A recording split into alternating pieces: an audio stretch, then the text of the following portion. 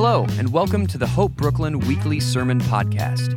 Hope Brooklyn is a community of faith in Brooklyn, New York that believes wherever you are on your spiritual journey, there's room at the table. Thanks for listening, and enjoy this week's sermon. If you have your Bibles, we're going to be in the Gospel of Luke, chapter 12, and we're going to be concluding our series of parables today. It has been a wild ride.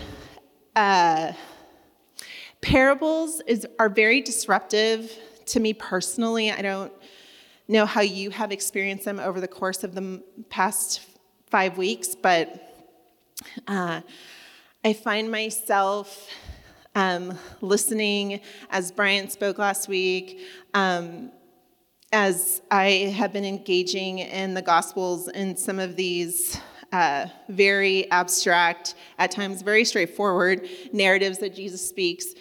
And still to this day, Jesus just puts a mirror right in front of me and interrupts my life with a good old-fashioned story. And that's what I love about following him. So I'm going to read Luke chapter 12, and we're going to be in verses 16 through 21. Here's the word of the Lord. Someone from the crowd said to him, Jesus, "Teacher, tell my brother to divide the inheritance with me." "Friend," he said to him, "who appointed me a judge or arbitrator over you?" He then told them, "Watch out and be on guard against all greed, because one's life is not in the abundance of his possessions." And he told them this parable. The ground of a certain rich man yielded an abundant harvest. He thought to himself, "What shall I do? I have no place to store my crops." Then he said, "This is what I'll do. I'll tear down my barns and build bigger ones. And there I will store my surplus grain. And I'll say to myself, you have plenty of grain laid up for many years. Take life easy. Eat, drink, be merry." But God said to him, "You fool!" Exclamation point. "This very night your life will be demanded from you. Then who will get what you have prepared for yourself? This is how it will be with whoever stores up things for themselves, but is not rich toward God." Let's pray. Lord, we thank you for your word. We thank you for story. We thank you, Jesus, for your wisdom. And we also thank you, Lord, for your disruption. Lord, would you interrupt us today? Holy Spirit, come, move, get in our business. And Lord, I pray that we would leave here different than when we walked in. In Jesus' name, amen. So Luke 12 brings us to Jesus and a crowd around him, which isn't very unusual. And I can just picture in this crowd a man wanting Jesus to kind of answer. He didn't really ask him a question, more of a statement, basically shouting at him and saying, "Hey, so my brother has my inheritance and I want what's mine. Like, what do I do?" And Jesus so quickly replies to him, like, "Am I a judge? Do I look like a lawyer? Like, why? Like, what are you doing?" But instead of waiting for this man to respond, Jesus goes in and quickly turns it into a teaching moment. And this reminded me a little bit of the words of Paul. And what did that was that in the moment where someone just happens to kind of air a grievance before Jesus, wanting Jesus to kind of take their side, Jesus does what Jesus does so well, is that he goes straight to the heart. He puts up a mirror. And he puts up a mirror to exactly what we mean by what we say. Now, Paul in 1 Corinthians 13 says this, "Now we see things imperfectly, like puzzling reflections in a mirror. But then we will see everything with perfect clarity. All that I know is partial and incomplete, but then I know everything completely, just as God knows me completely. See, when we're in the presence of Jesus, we can't help but to see the partial reflections of our heart for what they are, because he's truth. Jesus is clarity. He is a perfect mirror. And when we stand in his presence, he reflects the jagged parts of us, the imperfect parts of us, and also the parts of us that probably aren't as good as we think they are. See, I think the grace and mercy in parables are just this. They're mirrors placed before us. And Jesus takes some very proactive, sometimes odd, but at other times very intentional steps to show us just exactly how far we are from where we should be. And in that moment, we have a choice to make. We can either run and hide, or we can sit in the presence of Jesus, completely known, and respond. So the thing that I think is really interesting about this passage lies in verse 16. And it's this idea that this man has built success on his own. And that's not what this scripture is saying. What it's saying here is that the ground of a certain rich man yielded an abundant harvest. The man himself did not yield any success for himself. The ground that he owned did. And this put him on a trajectory of a bit of a downward spiral. Because all of a sudden, his gaze changed. His gaze changed, and all of a sudden, he needed to control his success. And so what does he do? He tears everything down, and he builds bigger barns than what he has. He makes more room to store more things so that he can keep to himself his success, his yield, his crop.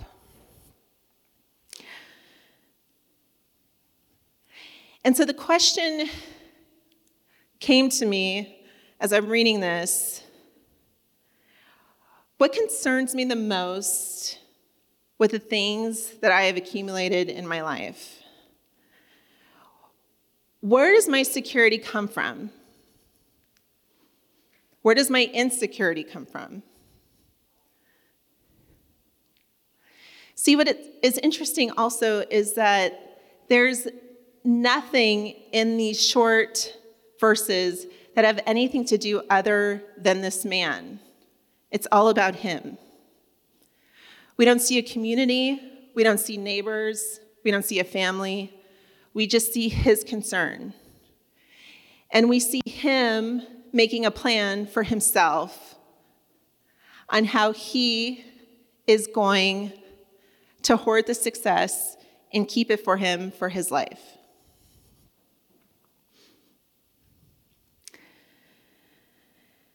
And the question that keeps coming to me as I read this over and over again, because this is a pretty straightforward narrative. And so I was asking the Lord as I was reading this and sitting in this, I'm like, okay, God, so things bad, death's coming. Kind of this like progression that gets pretty dramatic really quickly. All of a sudden, this man is very successful. He starts building, crazy things, and then he just dies all of a sudden. It's a little bit of a whiplash. And I was like, okay, Jesus, so in these 3 verses, we get it. Don't get too comfortable because death's coming. And what the Holy Spirit kept on bringing back to me was the very last part of this verse. which is in verse 21. This is how it will be with whoever stores up things for themselves, but is not rich toward God. And I was thinking to myself, what does that even mean? What does it mean to be rich toward God? Does it mean to give to the poor?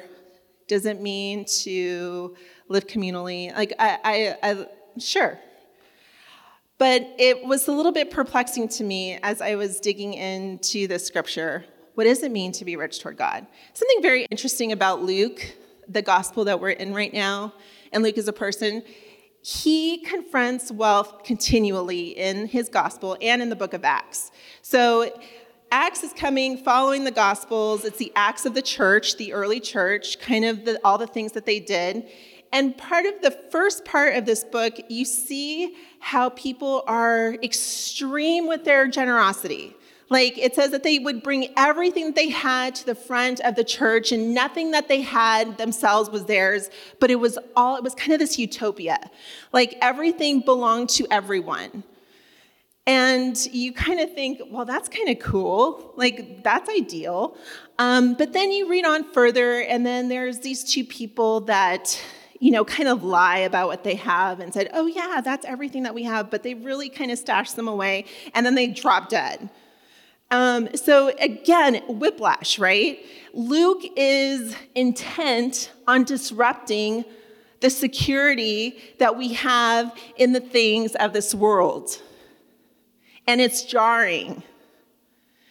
And what I find so spectacular about how Jesus paints this narrative is that, this question that this man just kind of yells out from the crowd about not getting what he deserves gets kind of turned on him. And Jesus, instead of saying, oh yeah, bro, like that's not fair, I'm super sorry. Like, yeah, let's go like meet with your brother and we'll take care of him. Like we'll deal with him. No. He begins to take layer by layer apart what is really at the heart of that statement. And it's greed. It's security. It's a false sense that you're in control of your resource. See, the propensity that we have is that we want to build. We want to expand. We want an empire.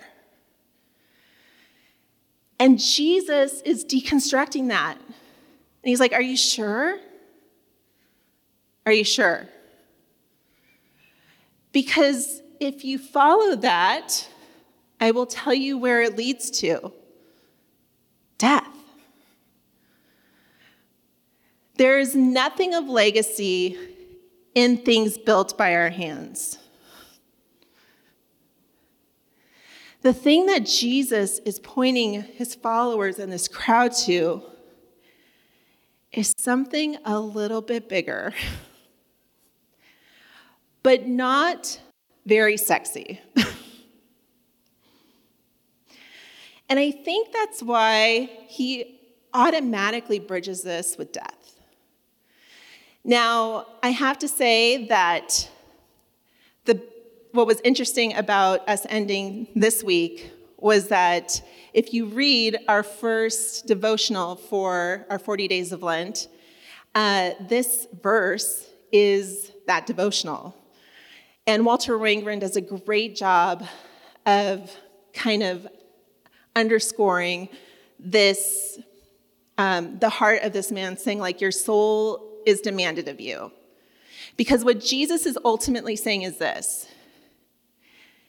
if you don't trust me with your resource, you don't really trust me with your life. Because I say when it's time,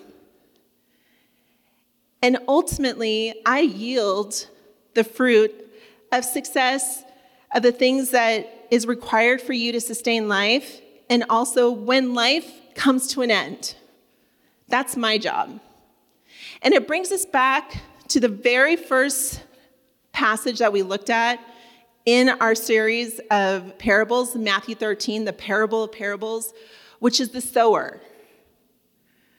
The seeds that are being sowed in the ground, are they our seeds? No.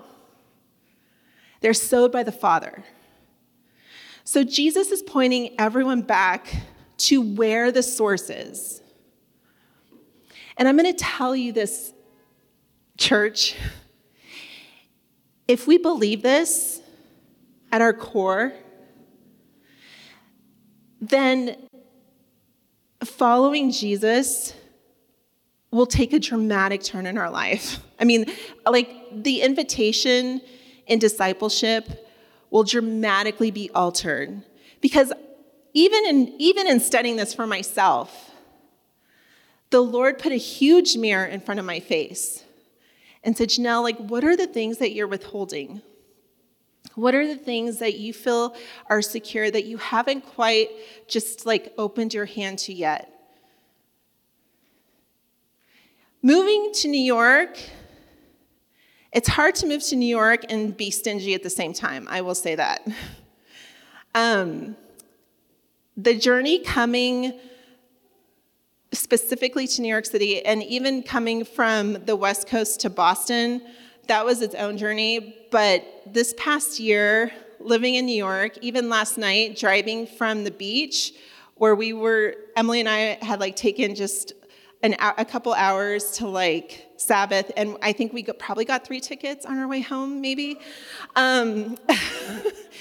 Like school zones on a Sunday, who does that? Nowhere else but New York City. $50 gone. It was a journey. It was a journey. The thing is that the Lord is always confronting what is at the root of our heart through Scripture. And generosity and our money is a big indicator of what we truly follow. Because when we say, God, all we have is yours, truly, how can we really get taken advantage of? How can we get something stolen from us? How can something be wasted?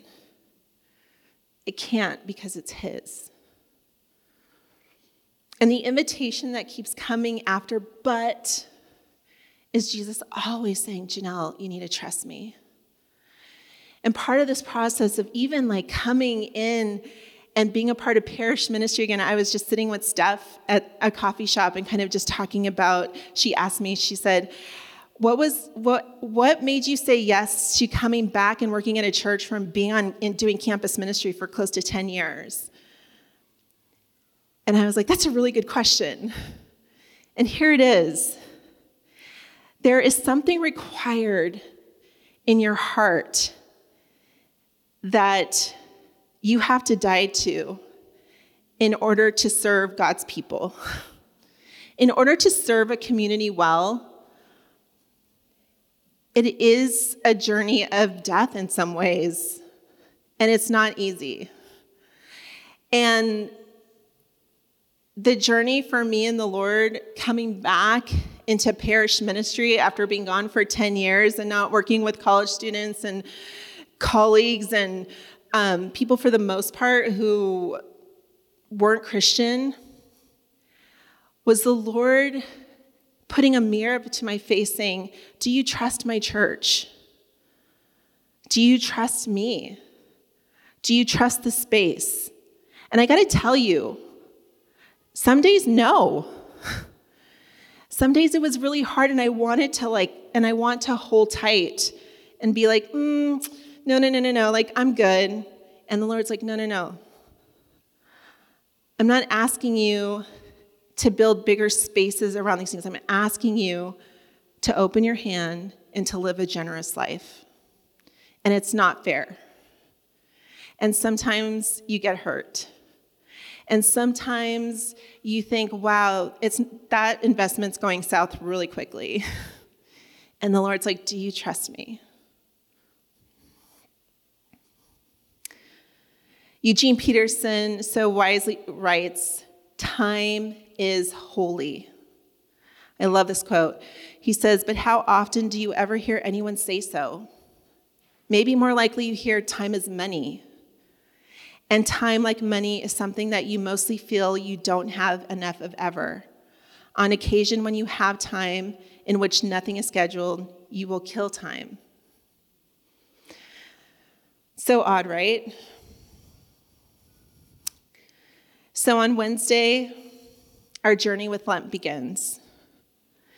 And this 40-day pilgrimage that leads us to Easter, where we fast, pray, contemplate, and sit in our mortality, we will be imposed with ashes, and we will say to you, "From dust you came, and from dust you will return."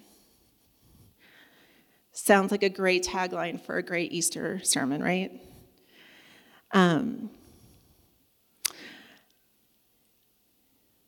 This invitation and this witness that Jesus is inviting us to, he fulfilled first, out of love for us that culminated with a sacrifice marked by our sin, our betrayal, and his abandonment.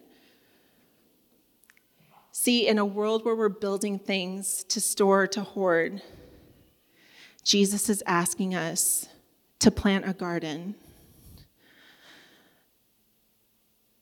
In an empire where people were oppressed, Jesus is deconstructing that and saying, how's your soil looking?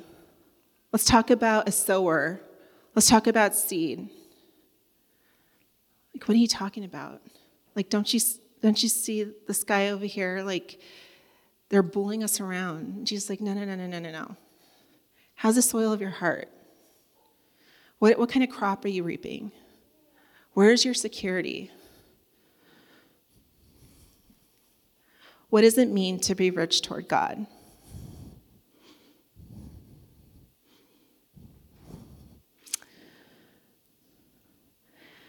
The invitation Jesus is inviting us to is not to build bigger storehouses, but to plant, to germinate, and to grow things that we might never reap the benefit of.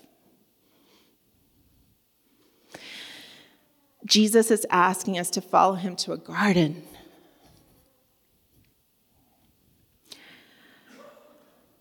A garden where he prayed. And he poured himself out and said, "Take this cup from me."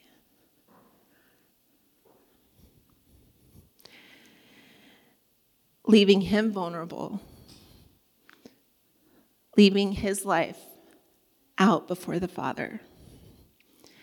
Leaving his fear open. But in that moment, as Jesus laid it all out in the garden before the Father, and he said, "Not my will, but your will be done." At that moment, what could he be robbed from? His friends were gone. His disciples had left. And they were coming for him. And Jesus said, "I have work to do." And he went to a cross. At the end of Matthew 13, I find this so interesting because, again, that question, Lord, what does it mean to be rich toward God? And I found my answer. It means this. In Matthew 13, verse 51 through 53, it says this. Jesus is talking to his disciples, and he says, "Have you understood all these things?" "Yes," they told him. "Therefore," he said to them, "every student of Scripture instructed in the kingdom of heaven is like a landowner who brings out of his storeroom what is new and what is old." When Jesus had finished these parables, he left there. To be rich toward God means we don't have storehouses. Church, we don't store it. We lay it all out, old and new. And we say, "God, use it all." I'm not building anything to hoard. I'm bringing it all out, And I'm saying, not my will, but your will. Church, this is so difficult because everything around us and everything inside us is discipling us to do the exact opposite. What I love about the interaction between this man and Jesus is that Jesus didn't call this man fool. He called him friend.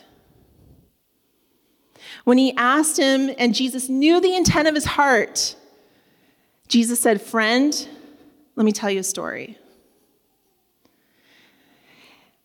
But also, friend, in this story, you have a choice to make. You have two paths. You can go the way of the fool, or you can follow me. And so, church,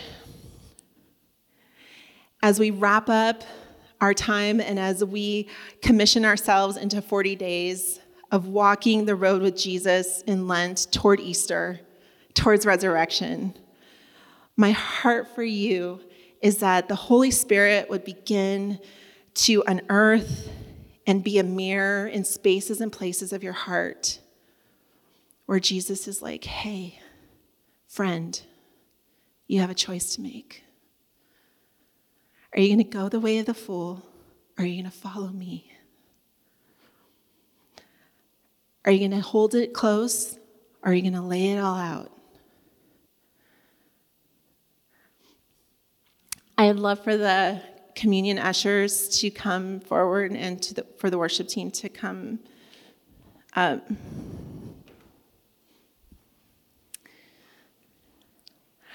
Friends, as we come to the table together and receive communion, I want to leave you with this. One chapter before Jesus' words in Luke 12 and Luke 11, the disciples asked Jesus a question, and it's a very sweet one.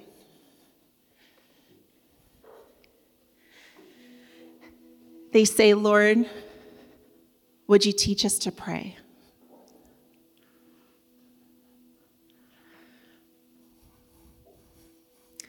And I think the journey of parables and the journey of how Jesus confronts us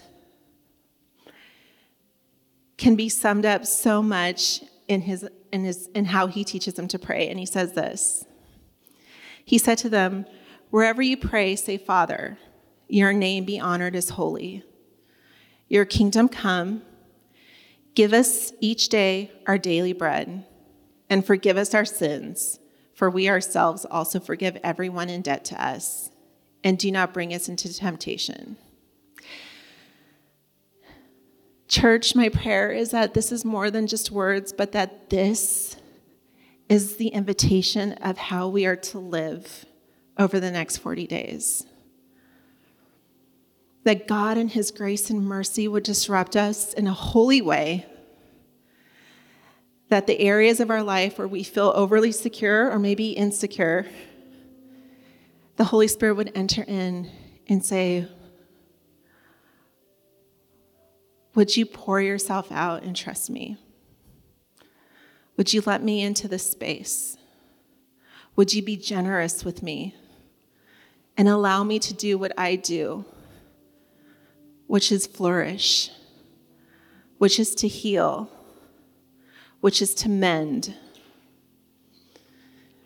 And as we look and as we get ashes imposed on us this week, and as we sit in the contemplation of our mortality, may we know that our lives are not our own, that he is the keeper of all that sustains us, and that he is inviting us not just to journey with him into death, but to journey with him also into resurrection. And that your life, as you walk out these doors, is a witness to something that can never be taken, that can never be destroyed, but it is a legacy, and it is